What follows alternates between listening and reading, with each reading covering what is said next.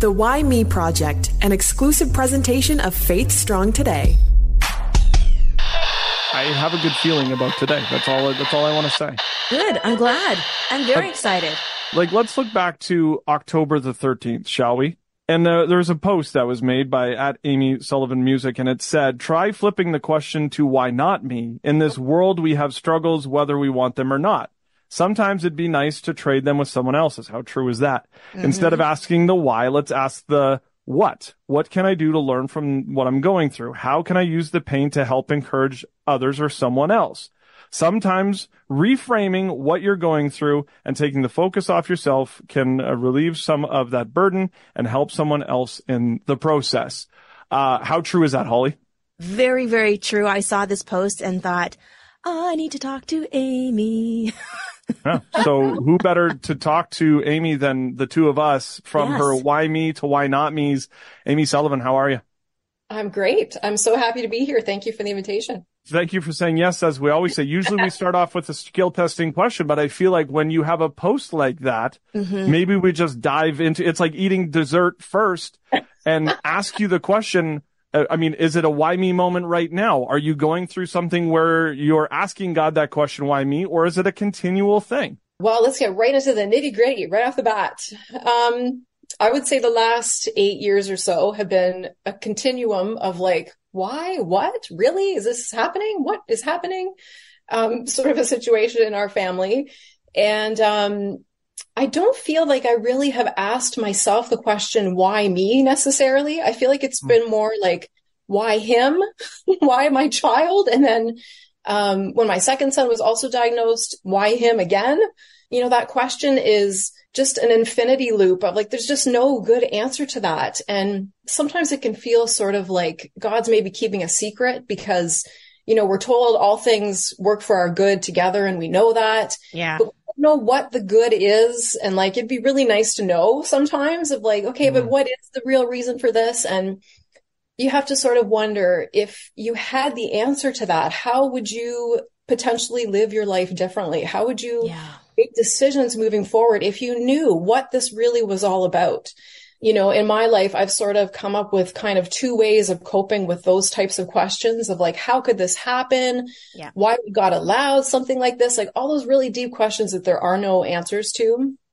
And I would say that, at least when it comes to special needs moms, from what I have learned the past few years of having the privilege of listening to so many really, you know, hard stories of other families sort of on this same journey, that the biggest problem is feeling isolated and feeling lonely. Yeah. And so I think the first way to deal with the why me is to lean on Jesus, because when you look at that problem, there is no resource, there's no support group, there's no other person who's going to come into your life who will ever understand you, your child, your family, as well as Jesus does. So he's like the ultimate resource. So that would be my first answer to the question. And then I think number two is really how can, and this depends on your current capacity, right? There's sort of times in your life where you have to just hunker down and focus on yourself and on your family. But there's other times that you may be able to say to yourself, how can I use what I'm going through and channel it into something positive to be helpful to someone else? And when you take that focus off of your own struggles, which is hard to do, like that's an easier said than done type of thing. Yeah. If you're able to find some way to like use it as an encouragement to someone else, that can make all the difference as well. So like I say, I'm like, I don't know, we're 8 years into this or so, and it doesn't get easier. And there's still just no real good solution for our family's problems. But I think, you know, maybe just the struggle of that, maybe this is the purpose, is to go through those doubting patterns, to go through the wondering and soul searching. That is what draws, I know for myself, me deeper into a closer relationship with God, because without him, I literally am nothing. When I was younger, I couldn't say that. I'm a planner. I'm an organizer. You know, I like to be in control of things, but this situation has just taken it all out from me. And while it's really hard to think of it that way, that I really feel like I'm nothing without God on one hand, on the other hand, I think that's right where he wants me to be. So that was a big, long answer. So we're 320 plus episodes into this. Yeah. You're the first person who we have essentially opened up the fire hose and let people just drink out of it. So we've given everybody all that. So now we get to unpack all of that, to use a Christianese term, because you had said, your diagnosis of your kids. So we don't know what that is. We still, theoretically, we don't even know who you are, Amy. Yeah. Singer, songwriter, mom, wife. So there's all of that. Yeah. And yet we just hit them all with, oh, by the way, this is my why me. And now we're going to go as to why we're dealing with it. Yes, we're going to do a little rewind.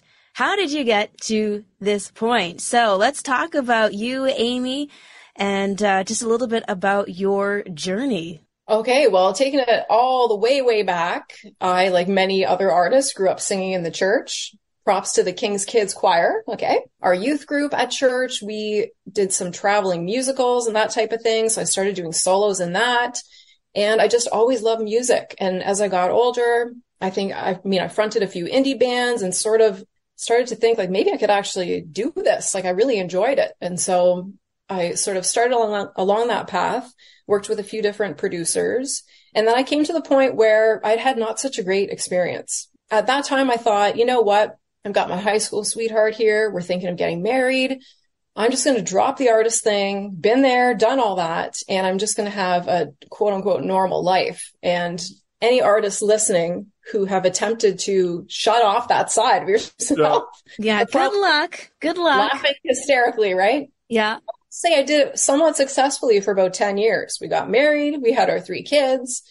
And I honestly thought I was done with the music thing. I'd sort of set it aside.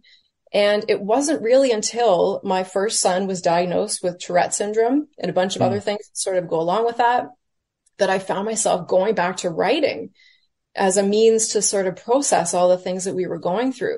So that was really kind of what brought me back to it, which I think is another common theme with artists, writing about the pain. It's the dark stuff that really gets the creative juices going. So I made a trip out to Nashville for a songwriters retreat, and that's where I ended up writing my first single, Pray. And it just sort of spiraled from there. And writing about my experiences as a special needs mom has, as I said earlier, given me the honor of listening to so many other mom stories. And it's just sort of, blossomed into this really great way for me to try to encourage and support other people on the same journey that I am. So you and Rachel Lampa essentially both called it quits and then took a hiatus and then started their careers, back up again. So you guys phoned each other and said, this is what we're going to do. That's a good company to be in. I'll take it. Yeah. All right. It's very interesting. You know how social media kind of brings you down these rabbit holes of things? Mm-hmm. I was watching a video, this was a few months ago, and it was a girl who deals with Tourette's. And it was her, learning how to bake or her doing these things. And I've now gone down this rabbit trail of what is Tourette's and different forms of it and that. So how much did you know about it? And then you got a diagnosis with your son. Yeah. So we knew negative nothing, absolutely nothing. It wasn't even on our radar. We thought when he was in kindergarten, he was a very shy, quiet boy. And so I'm painfully shy too. So I just thought, oh, he's like me, he's just kind of quiet and nervous about things. And in kindergarten, we noticed a few other things that we thought maybe would need some physical therapy when it came to writing with a pencil, stuff like that. So we ended up going through a full, I think they call it a psychoeducational assessment, which was a big, long process where he had to do all these different tests and stuff. And so the doctor doing that test said to me, have you noticed any tics? And I was sort of like, what? I don't even know what she was talking about. Yeah. So when she told me then at the end, I think he has Tourette syndrome. The first thing I said to her was, but he's never sworn in his life. That was my answer. Yeah. And I think, 99% of the population, you've seen a comedy show, you've seen something in a movie, and you think you know what Tourette syndrome is. And that was definitely the case for us because we didn't know anybody else in real life who had it. So it was a total, I was right off to the computer of what the heck is this? What are we going to do? How do we help him? So yeah, we really knew absolutely nothing about it to start with. Mm-hmm. Yeah, that would have been my assumption first as well. But they don't have the language to say things like that. But Jamie Gray, she has Tourette's, and she's one of the first people that I realized, it is, there's not a monolith. There's a lot of different ways that it is. And so here you are with your first son, sorting out what does living with a child with Tourette's mean? How was that adjustment for you? Yeah, so I think one of the greatest moves we decided to make was to find a support group. And so we found an in-person local chapter of Tourette Canada, and the mom leading the group just literally changed my life. And I think the fact that I was able to not only just meet other people who had the same thing, we had seen all these sort of different things, and we knew, like, we didn't know anybody else who had a kid who was sort of dealing with these sorts of things. To walk into this room where I would say, what about this? And she knew what I was talking about. She knew, and that understanding, which we hadn't been able to find anywhere else, was just such a relief to me. And she was so patient. She had advice, and she listened to all my questions. And I think the second part of how great that was the fact that I was able to see her son, who was probably maybe about 4 or 5 years older than mine was, and to see that he was okay, and he was in school, and he was, going through treatment to the same place that we were going to take our son to. So that made just a world of a difference to see somebody that's doing okay with it. Because it's a scary thing when you don't understand what it is. You're just given this term and like, this is your life now. And, it's hard to know where to start from there. But, I remember, I think it was probably even the first time I met her, thinking, despite the mess I'm currently in, I have no idea what we're going to do. I don't know how to handle this. I don't know how to support him. I don't know what the future looks like. But I could tell in that moment that when I got my feet underneath myself, I was going to turn around to the mom coming up behind me and help someone else the way that she was helping me, because it meant that much. It was such a life changer for me. So I feel like everything I'm doing now is out of that vein of, despite my life is not perfect now, everything isn't tied in a nice red bow or anything, but I have enough capacity now that I can then find ways to find the other moms who are coming up behind me. So for those who don't know, Tourette's, is it a hereditary thing, or how did this come to pass? Yeah, apparently it is genetic, and we're not sure which side of the family. We have some arguments about that sometimes. Like, this is your fault. That sounds like my house. Clearly, yeah, that's your family. And your kids don't have Tourette's, Holly. What's our problem? Yeah. Well, some of the comorbids that are commonly diagnosed with Tourette syndrome, like anxiety, OCD, ADHD, those type of things. So we can look back and think like, okay, our family, this side has ADHD, and we do have some OCD on this side. So we've sort of been able to pinpoint, like, it's probably a mix of both of us. We're both to blame here, but we haven't seen it anywhere else in our family, which is interesting because a lot of the people we know, often when their child was diagnosed, they have then discovered that they actually had Tourette that was undiagnosed for years. And so that's been sort of interesting to see. But really, the technical definition is motor and vocal tics, both of them, for a period of 12 months. So, kids can have random various tics, like an eye blinking or like a throat clearing or something.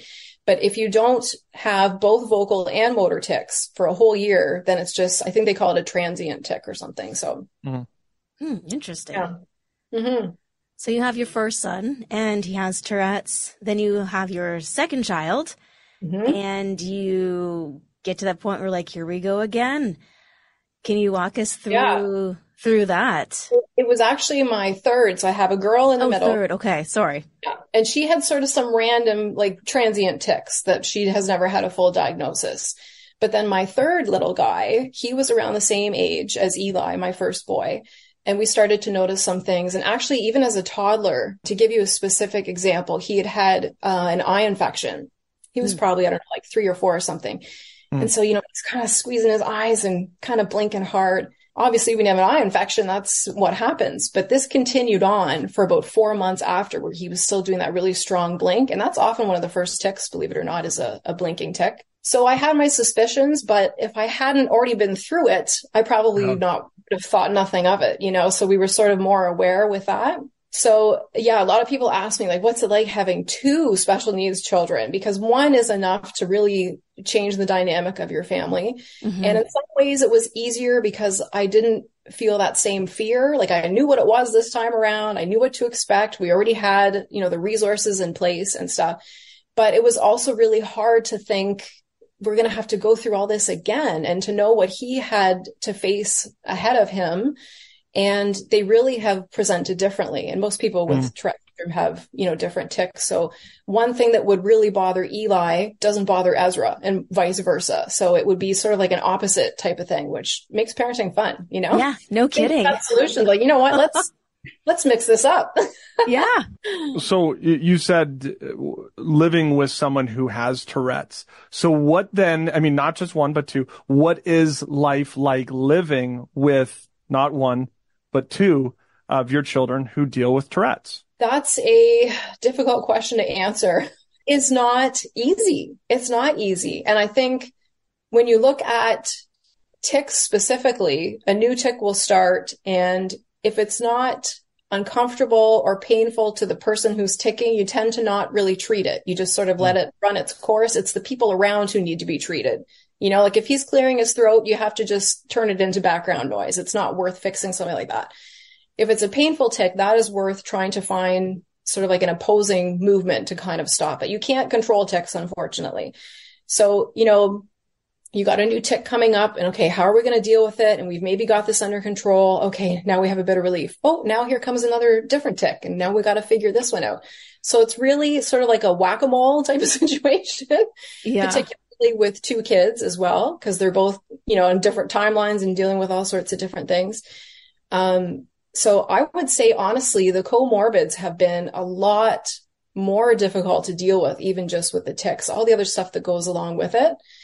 So, it's hard. It's just hard. And I think people who are on this journey, whether it's Tourette or any kind of diagnosis, I think they deserve to have the acknowledgement of how hard it is. Like, yes, God is good. And man, what would I do without his strength? But we still need to acknowledge it just sucks, like it's really, really a difficult thing to deal with.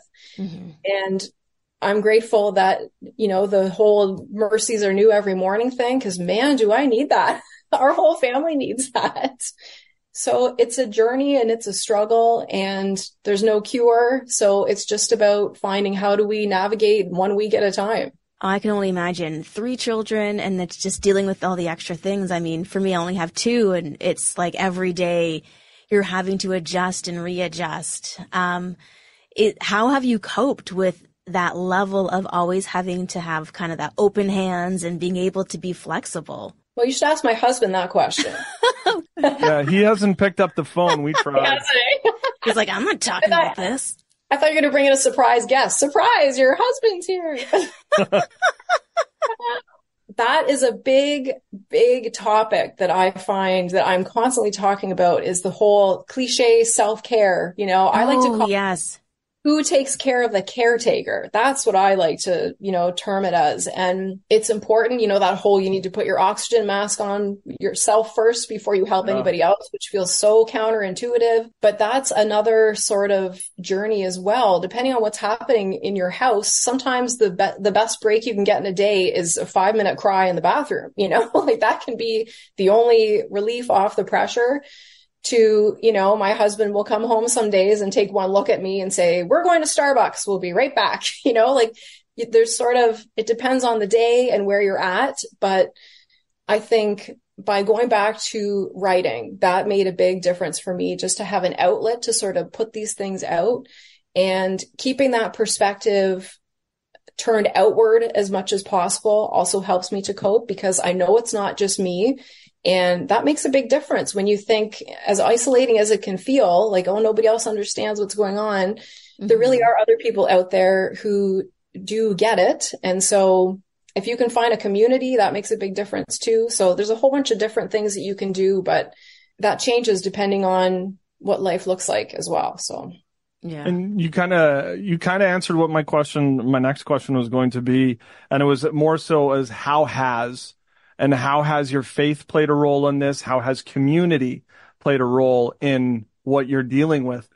Well, and again, those are the tough questions that there isn't really a good answer to. You know, I think that's the struggle of where is the good in this and how does that affect my faith? And I don't feel like I've ever blamed God for what's happened. I really feel like he's always had my best interest at heart.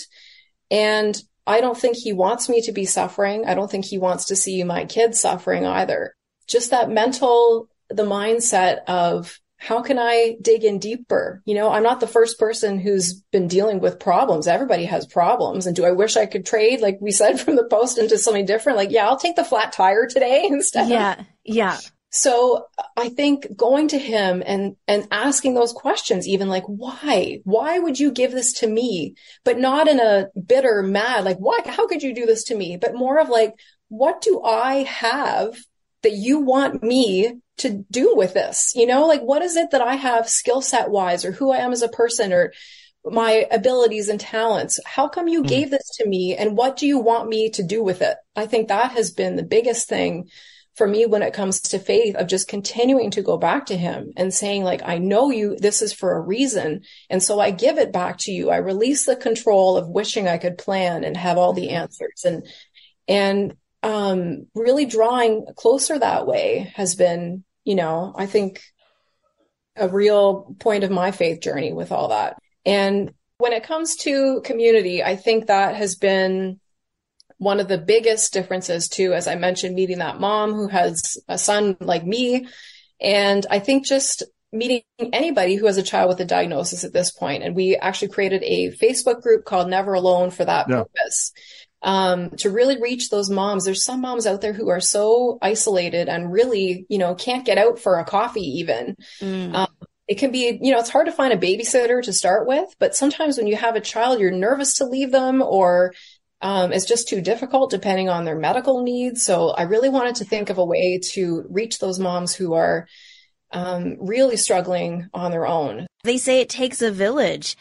And when you don't have a village, it just makes things a million times more challenging. So, I'm so glad that you have people that you can connect with. And if there's someone who doesn't have a village, what would you suggest they do? The online community Facebook group, it's private. So we only let in actual parents of, you know, who have a child with a diagnosis. So that's a good way to do it. We've just started a monthly subscription service for special needs mamas, and it's called Dear Mama Mail. And it's a monthly postcard on various topics that relate to the special needs parenting journey. And it's something I write every month. So you can sign up for that, and it comes right to your door. And, you know, I wanted to give something tangible to these moms. I mean, I wish I could go up to everyone, give them a big hug, you know, but this is a way of reaching, again, those moms who really have no other support. And it's something they can hold on to tangibly and refer back to on those dark days during the month. So that's another option as well. And I mean, there's tons of information on the internet if you look up, you know, your specific diagnosis, but definitely finding people who are doing the same thing that you are is just the best way to get some community. We talked about how difficult the day-to-day is for you guys. Do they do schooling? Like, are they off to school like normal kids? I hate using that term, but I was like, it's the only way that I could ask that question. Yeah. So we've actually gone through a few different phases of different types of schooling. So initially, my oldest son went to public school. Then we pulled him out. We put him in a Montessori school right around the time that he was diagnosed, and school was just not possible for a while. So we homeschooled him for a couple of years. He is now back in school. He's in high school, actually, grade 10, which is crazy. Wow. So he has been great and keeping up in school, and he has his accommodations and his IEP and all that sort of thing. So we stay in close contact with the teachers, and he has really done well. My daughter's been in school right from the start on. She hasn't homeschooled at all. And then my youngest little guy, he was in school up until, was that last year? We took him out actually during the pandemic when everything went online. We ended up pulling him out for that. And then he went back for a little bit. And then last year, the last 2 months, we had to take him out. So he's back in now and since September and doing well. So yeah, school has been, oh man, I feel so blessed that they now go to a private Christian school. And they have been so wonderful in what can we do? How can we help? Explain this to us. And we have just made sure those lines of communication are always open. But it's a difficult thing trying to learn when your brain is so focused on these things that it shouldn't be. So you picture a pie chart and you've got like this chunk that's dealing with tics, and then this part's dealing with OCD. And then you've got like this little bit that's left for learning, you know? Yeah. So it's been a real challenge, but our medical team has been so great as well in terms of talking to the school about things. And a few times I've gone into the kids' classrooms to explain what Tourette is and how their friends and stuff can help. So yeah, school's sort of like I never know what's going to happen next, but for now, everybody's in school, which means I get to do things like this. So amazing. And keep writing more music. That's right. Well, you can follow her music and her life journey at Amy Sullivan Music on the Insta, amysullivan.ca. It was all the hype that money can buy, Amy. Yes. I thought that this was going to be fantastic, and it was even more than that. We are so thankful that you said yes, and thank you for taking some time and sharing your heart. Oh, it was my pleasure. Thanks so much, guys. I really enjoyed that conversation, and just to hear about what she has been through, what she's navigated. And like I said in the interview, she's the queen of reframing. And a lot of times that's what we have to do to survive, but not just survive, to get to a place where we can mentally thrive. You're dealing with one child. No. She deals with two children who are dealing with some form of Tourette's, among other things, and just, having teenagers and everything else. It's a lot that, her and her husband have to deal with. Yeah, but thank goodness they have a phenomenal community, and now they're able to encourage others who are going through similar situations. And I think you hit the nail on the head, Holly, community and how important community is. And we talk about community, whether it be church or maybe it's a group or a small group or a woman's group or a man's group, that we need to be together as community. Yeah, absolutely. It's so important. Yeah. So speaking of community, projectors, the projector community and the Why Me Project, thank you to everybody who has signed up, been a part of what we're doing, whether it's on all the socials or on the YouTube. Yes, we so appreciate you. So check it out on all the platforms. Look for Why Me Project or Why Me Project Podcast. And of course, you can find us at faithstrongtoday.com.